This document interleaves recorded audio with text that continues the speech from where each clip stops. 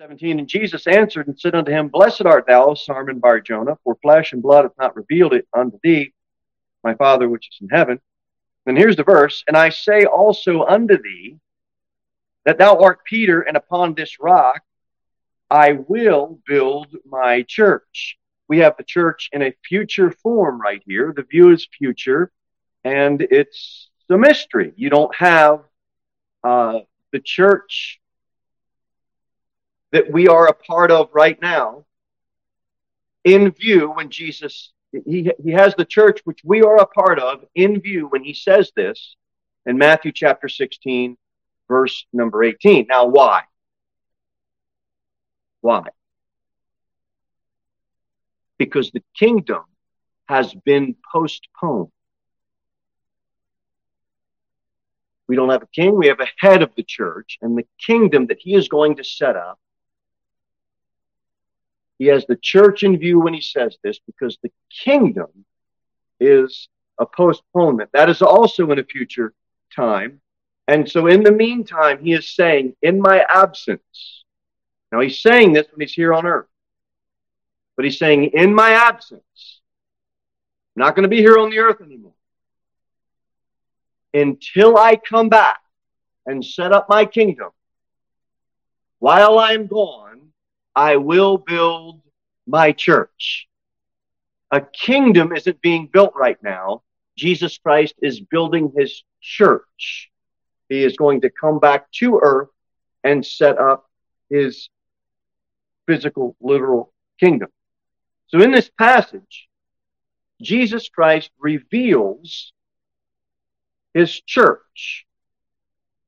And it is going to be made up of all individual people who accept the Messiah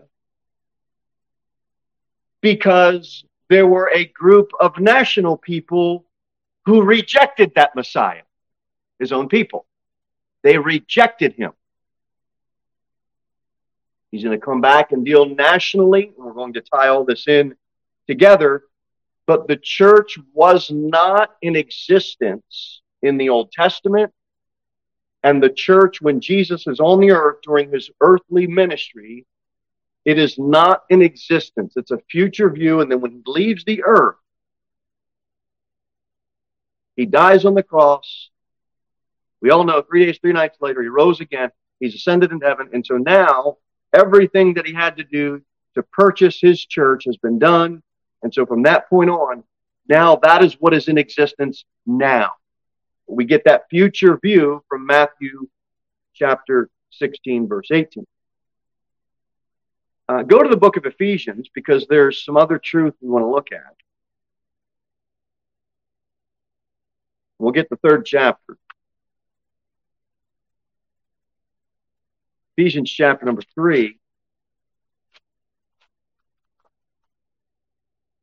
Verse number 8. Unto me, who am less than the least of all saints, is this grace given, that I should preach among the Gentiles the unsearchable riches of Christ. That is certainly something. And here's the verse I'd like to look at. And to make all men see what is the fellowship of the mystery. What is that fellowship of the mystery? Which from the beginning of the world hath been hid in God, who created all things by Jesus Christ, to the intent that now unto the principalities and powers in heavenly places might be known by the church, the manifold wisdom of God. What's a mystery? It's an unknown truth that now becomes a known truth. It's been hidden God, but now it isn't hidden God anymore. Truth has been revealed, and now the church is no longer a mystery. But that fellowship of the mystery from the beginning of the world, we see that in verse number 10, might be known by the church. And when you are, watch what else happens in Ephesians 2. So he says he's going to build his church. We see in Ephesians 3 It's a mystery, just an unknown truth until it becomes known. That's all it is. Ephesians 2, look at verse 14. For he is our peace, that's Jesus Christ, who hath made both one and hath broken down the middle wall of partition between us, having abolished in his flesh the enmity, even the law of commandments containing ordinances, for to make in himself of twain, watch this, one new man, so maketh peace. His church, that's the new man. We are in him. We are in his church. We are part of his body. We are that new man. For to make in himself of twain one new man, and that he might reconcile both unto God in one body. That's us. We're in one body by the cross, having slain the enmity thereby. So Christ, first off, he's the head of the body of the church. We know that from Colossians 1. The church is his what? Bride. And Jesus Christ, he's the construction worker that built it. That's why he said in Matthew 16, I will build my church. We all know that to be a spiritual reference. We all know our Bibles well enough to understand that. But that church, Ephesians 2, look at it as a new man. You don't have to turn there, but John 17 says, And now, O Father, glorify thou me with thine own self, with the glory which I had with thee before the world was. You know where Christ is now? Sitting at the right hand of the Father. He's maintaining his glory. And the kingdom is put on hold because, well, I don't want to get ahead of myself because we'll get there in a minute. So just hold that thought. So do we see that in Matthew 16 as far as his church? But I also want to look at one other thing. Right before it says, I will build my church, what does it say? Upon this rock. Who is the rock? Deuteronomy 32 says, he is the rock. His work is perfect. For all his ways are judgment. A God of truth and without iniquity, just and right is he. Now, I know a lot of people say in here, false groups will tell you that, well, Peter is the rock. And we are to build our church upon Peter as the first pope, except that's not true. We're going to look at that. We're going to look at some reasons why. I quoted you Deuteronomy 32 in 7 times in that passage. Christ or God is referred to as the rock. And it's in reference to God being faithful to his promises. You go back and read chapter 32 of Deuteronomy and you'll be able to review that for yourself. It doesn't matter what weary land we're dwelling in. We've got a rock that we can hide in. We've got a rock that will offer us protection. And it doesn't matter what age, that rock points to God, and Jesus Christ is God made manifest in flesh. But some groups will try to convince you that Peter is the rock, and it's not true. Well, let's go to 1 Corinthians 10.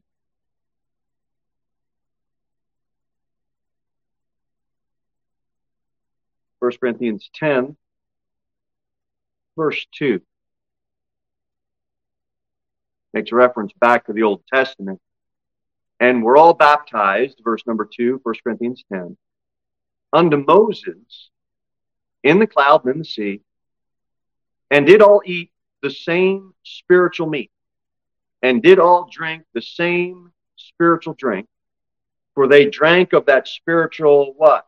Rock that followed them, and that rock was Christ. That's a pretty clear passage to let me and you know that Jesus Christ is the rock. What else do we see in 2 Corinthians? We're talking about spiritual application. And this church that was a mystery but isn't a mystery now, it's been revealed. It is a spiritual building. And we are part of his spiritual body. And he's saying all this in Matthew 16. And he says, I will build. And yes, that's future. But he has something else that's in future as well that has been put on postponement. And until that comes to fruition, he is dealing now with individuals being placed into a body. And it's all spiritual in application. There's going to be a culmination of an earthly kingdom that will happen after all of this. And that is in reference to physical things, earthly things, and promises that he made that he will fulfill. Go to Exodus 17, because we saw in 1 Corinthians 10 the rock was Christ. Go to Exodus 17. Let's see if we can get help here. Exodus 17, look at verse number 4. Exodus 17. Give you a minute to get your spot. Exodus 17. Read verse 4. And Moses cried unto the Lord, saying, What shall I do unto this people? They be almost ready to stone me. And the Lord said unto Moses, Go on before the people, and take with thee of the elders of Israel and thy rod, wherewith thou smotest the river, take in thine hand, and go.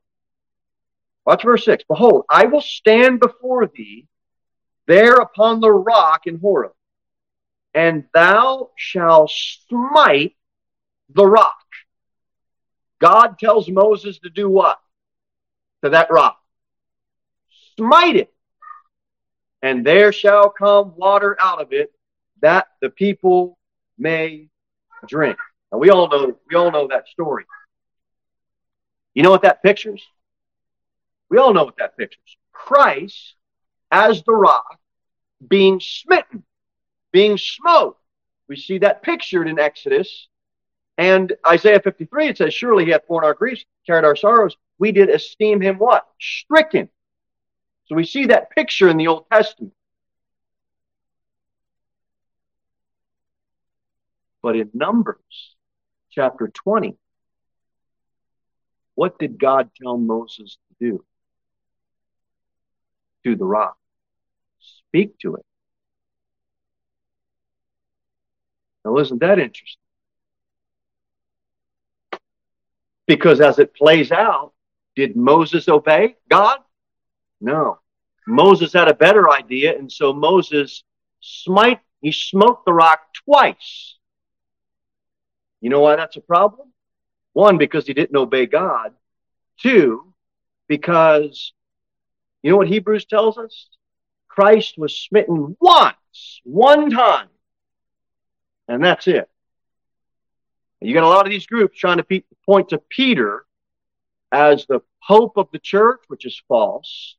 But you got another problem with this rock is the picture in Exodus is one time. You know what Romanism does? You know what Roman Catholicism does and those other groups? They've got a mass, which is a sacrifice over and over again. God told Moses, you speak to that rock. Do not smite it. It pictures one time he was smitten. One time he was smote and paid for the sins of the world. And if God didn't deal with Moses' disobedience, we would have had that picture destroyed. But God did deal with it. He did. And praise the Lord for it. You had another picture, though, too. Because Moses wasn't allowed to enter the promised land because he didn't obey God and the work he told him to do. Moses, because of his works, wasn't allowed entrance. Now, are we entering into a physical kingdom? No, we're not. But if you want to enter into the kingdom of God, if you want entrance into that spiritual kingdom, you know what you better count on? The work of Christ. One time for your sins and for mine. It's a one-time work, sacrificed and offered once for all. And Joshua entered, And ironically enough, his name means God is my salvation. Who's your salvation? Who's your salvation?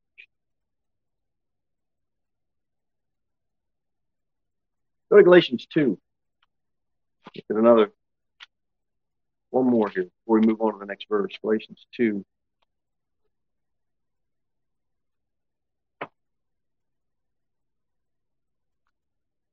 Look at verse number 9. Galatians 2, verse 9.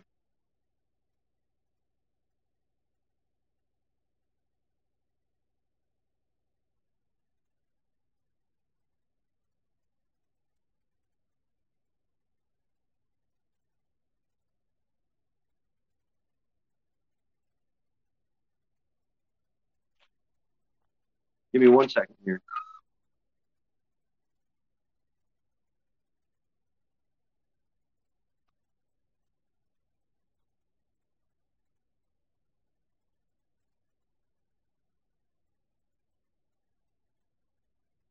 Okay.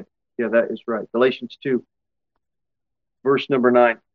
Watch what it says. And when James, Cephas, that's Peter, and John, who seemed to be pillars, perceived the grace that was given unto me, they gave to me and Barnabas the right hands of fellowship that we should go unto the heathen, and they unto the circumcision. Now, it's a long verse, but why I went there is to show you this. If Peter's so important, supposed to be the head of the church, how come he's mentioned second? He's mentioned second because James is proceeding. He's presiding over the church in Jerusalem. Go to Acts 15 and you'll get that cross-reference. But James is listed as first. The other thing you have here, people that want to say, well, Peter's the rock. That's who the reference is. He's the first pope of the church. No, he's not. You know why? Because when you look at this verse, you know what it says? James, Cephas, and John, who seem to be pillars. That's not the rock. That's a pillar. And you got to get that distinction.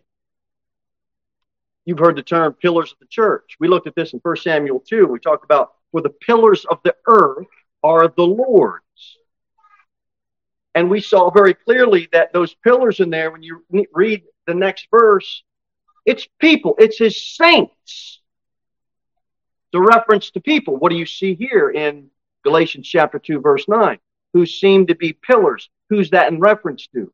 Well, it's not concrete pillars. It's people. James, Cephas, and John. And you can rightly divide the word of truth, and you can say, yes, Peter was a pillar, but guess what Peter wasn't? The rock. Jesus Christ is the rock. He always has been, he always will be. And what's interesting in the church at Rome, when you look at the end, go to the last chapter of Romans. Acts Romans.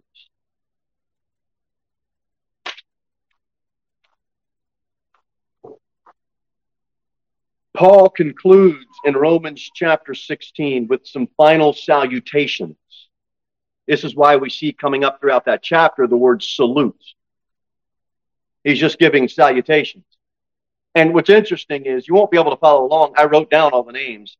Paul references a salutation to Phoebe, Priscilla, and Aquila, Epaphras, Mary, Andronicus, Junia, Amplias, Urbane, Stachys, Apelles, Aristobulus' household, Herodian, Narcissus' household, Tryphena and Tryphosa.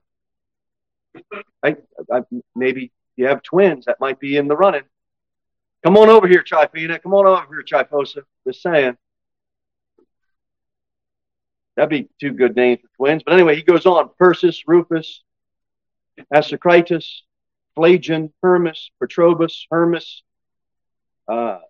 Philologius, Julia, Nereus, Olympus, Timotheus, Lucius, Jason, Sosipater, Tertius, Gaius, Erastus, and Quartus. Now that's an exercise in trying to learn how to say all these names. But I just read all those names. I wrote them all down to read them to you to show that this is to the church at Rome. Yet Romanism today tries to convince you that Peter is the head of the church. He's the first pope. He's not. Paul doesn't even make mention to him in a salute at the end of the close out of the book. Now, if he was that first pope they're trying to put him as, that'd be a pretty disrespectful thing to not list him in there. But he's not listed. Very curious, nonetheless, if nothing else. So the rock in Matthew chapter 16, verse number 18, is clearly Jesus Christ. That's important to point out, and that's why we took that little side road there. Go back to Matthew 16. Matthew chapter 16.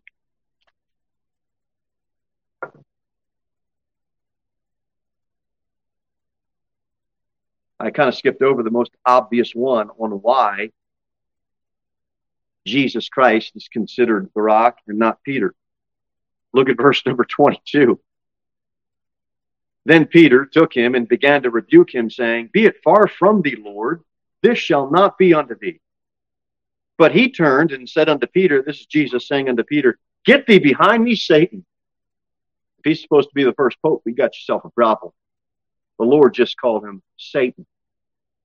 Get behind me, Satan. Thou art an offense unto me. For thou savorest not the things that be of God, but those that be of men. That's a pretty obvious verse. That's right in front of us. You just have to kind of continue to read. A lot of the answers in the Bible are right in front of us. We just got to read a few verses ahead, a few verses after. A chapter or two ahead, a chapter or two after. We end up getting the context of it. I hope that is helpful. But now, let's finish out with verse number 19 in Matthew 16. Jesus says, And I will give unto thee the keys of the kingdom of heaven. Keys to what kingdom? Kingdom of heaven. Not the kingdom of God. Is it the same as the kingdom of God? You've had enough lessons to know the kingdom of heaven is physical, the kingdom of God is spiritual and within. So he's referring here to keys of that heavenly, earthly kingdom. When you read Matthew 16, verse number 19, And I will give unto thee the keys of the kingdom of heaven, and whosoever shall bind on earth shall be bound in heaven, and whatsoever thou shalt loose on earth, thou shalt be loosed in heaven. When he says, Give unto thee the keys of the kingdom of heaven, he is not talking about eternal life. And we're going to get some understanding on that. What is the key to understanding the keys to the kingdom of heaven in this verse? The key is Peter. He is Peter. You need some more information, don't you? We do. You know what happened in Luke 18? Peter said, Lo, we have left all and followed thee. Peter initially is following the Lord. He left all and he's following the Lord. We get that, okay? Keep that picture in your mind, because the key to understanding the keys in verse number 19 has to do with Peter. Well, what happened with Peter? Look at verse number 16, chapter number 16, verse number 21. From that time forth began Jesus to show unto his disciples how that he must go into Jerusalem and suffer many things of the elders and chief priests and scribes, and be killed and be raised again the third day. Now watch what Peter, verse 22. Then Peter took him and began to rebuke him, saying, Be it far from thee, Lord, this shall not be unto thee. Peter initially is following the Lord. Now when we get to Matthew 16, what happens? Because it happens to us. Peter is offended by what the Lord says. Initially, he's all in. I'm going to follow you, Lord. I'm going to forsake all, Lord. But then he gets to a point where he is offended by the Lord. By the time we get to Matthew 26, not only is Peter offended, but by the time we get to chapter number 26, Peter forsakes the Lord. He says in verse 70, I know not what thou sawest. Verse 72, I do not know the man, speaking of Jesus Christ. He denies him. That's the second time. The third time, then he began to curse and to swear, saying, I know not the man. 3 times he denies him. He forsakes the Lord. And then immediately the cock crew. Initially, Peter is following. Then he gets offended by what the Lord said. By Matthew 26, Peter is in complete denial. And at the end of the verse, he repents. Let's look at it. Look at it with your own eyeballs. Go to Matthew 26. Look at verse 75.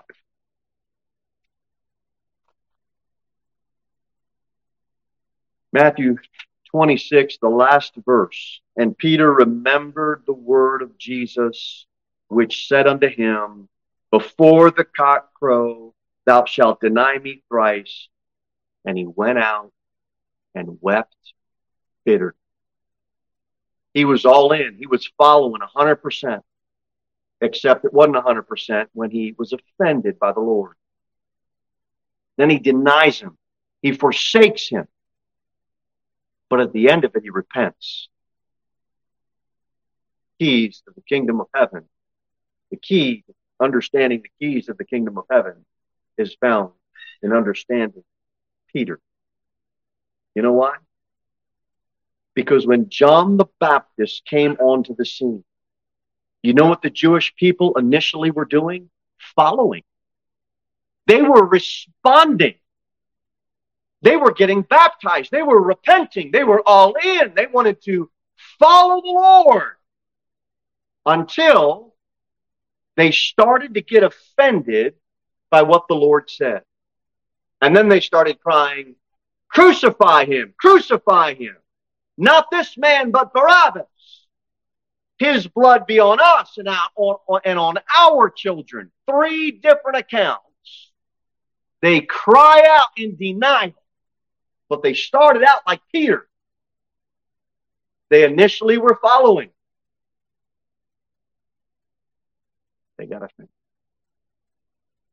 And that offense led to, let's crucify him. That's exactly what they did. Barabbas was released. The Bible says that when he had scourged Jesus, he delivered him to be crucified.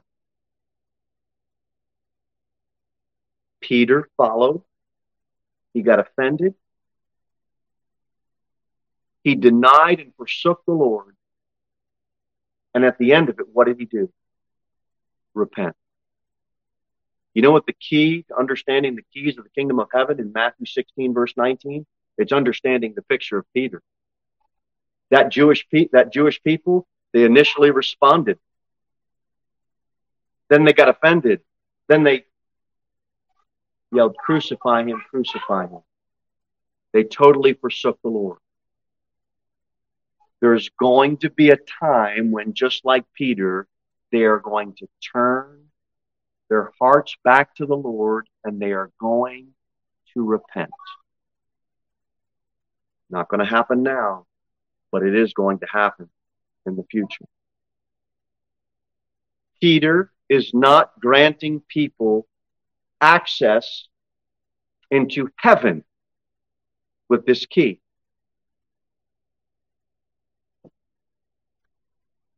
It is speaking of the kingdom of heaven, and it is an understanding of Peter and that Jewish nation, and it is access into an earthly millennial kingdom. When? When is that going to happen? It isn't going to happen now.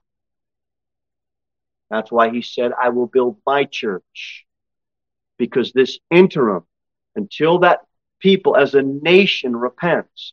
In the interim, until Jesus Christ comes back, he is building a spiritual kingdom of God, his church. When he comes back, he's going to set up his earthly kingdom. Matthew 24 lays out all of the signs that we will need to look to. I got to back up. Let me rephrase it.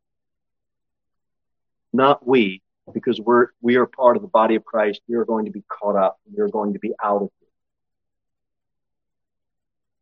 And then he's going to turn back and deal with that nation. And that is going to start to play out some things where that nation, just like Peter, will turn and repent. And they will have entrance into an earthly, physical, literal kingdom that Jesus Christ will set up. So when you see on these websites, churches say we're premillennialists, that's what that means. This is defining what it means when someone asks you, well, what does it mean to be premillennial? This is part of it. Understanding how these end times will play out. Go to Matthew 25.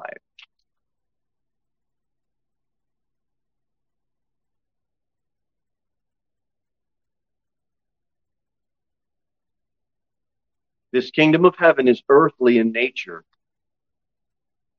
And the nation, well, look at Matthew 25, verse 31.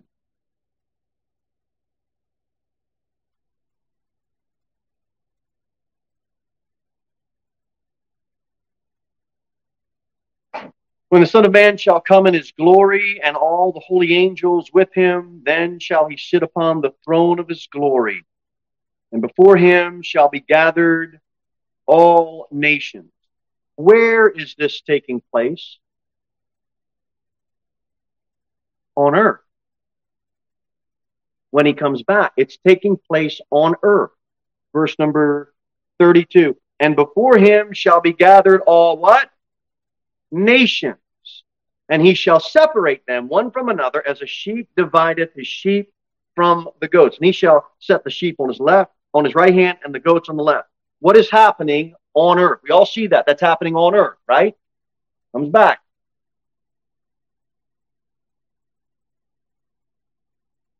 Who is being judged? Individuals or nations? Nations. Look at 32. And before him shall be gathered all nations. Watch verse 34. Then shall the king say unto them on the right hand, Come, ye blessed of my Father, inherit the kingdom prepared for you from the foundation of the world. You don't get a pass to go to heaven in this verse. This is entrance into that physical, millennial, earthly, literal kingdom that he's going to set up. Verse 35. For I was an hungered, and ye gave me meat. I was thirsty, and ye gave me drink. I was a stranger, and ye took me in. Naked, and ye clothed me. I was sick, and ye visited me. I was in prison, and ye came unto me. This isn't people doing good works down on earth, gaining entrance into eternal life in heaven. This is referring to, let's see. Then shall the righteous answer him, saying, Lord, when saw we thee an hungered and fed thee, or thirsty and gave thee drink? When saw we thee a stranger and took thee in, or naked and clothed thee? Or when saw we thee sick or in prison and came unto thee? I'm getting to it. Verse 40, it's here. And the king shall answer and say unto them, see, he's referenced as the king because he's here to set this kingdom up. Verily I say unto you, inasmuch as ye have done it unto one of the least of these my brethren, ye have done it unto me. Who is Christ's brethren? The Jews, the Jewish people. nationally, they turn to him and repent. That nation is cleansed and restored. We're not his brethren. We are his children. You have been born again, birthed into the spiritual kingdom of God, placed into his body, the church. You and I, I'm a child of God. You're a child of God. Here on earth, a judgment with nations, entrance into a physical kingdom, because just like Peter, that nation is going to turn nationally. That remnant will completely turn and trust God, and they will be granted entrance into the kingdom. You know why the nations are being judged? These nations will be judged based on how they treat Christ's brethren. During the time when the church is already called away, and during that 7-year time of persecution and sorrow and tribulation, and then great tribulation and all of that, those nations, those national leaders are going to be judged based on how they treat Christ's brethren, the Jewish remnant. That's what that is. That nation's going to turn, and they're going to repent. And the key to the keys of the kingdom of heaven in Matthew 16, verse 19, is Peter in understanding how that matches, how that pictures what's going to happen with that Jewish people, that remnant, when Christ comes back, right before he sets up his kingdom. They're going to repent, and they will be gained access into that millennium.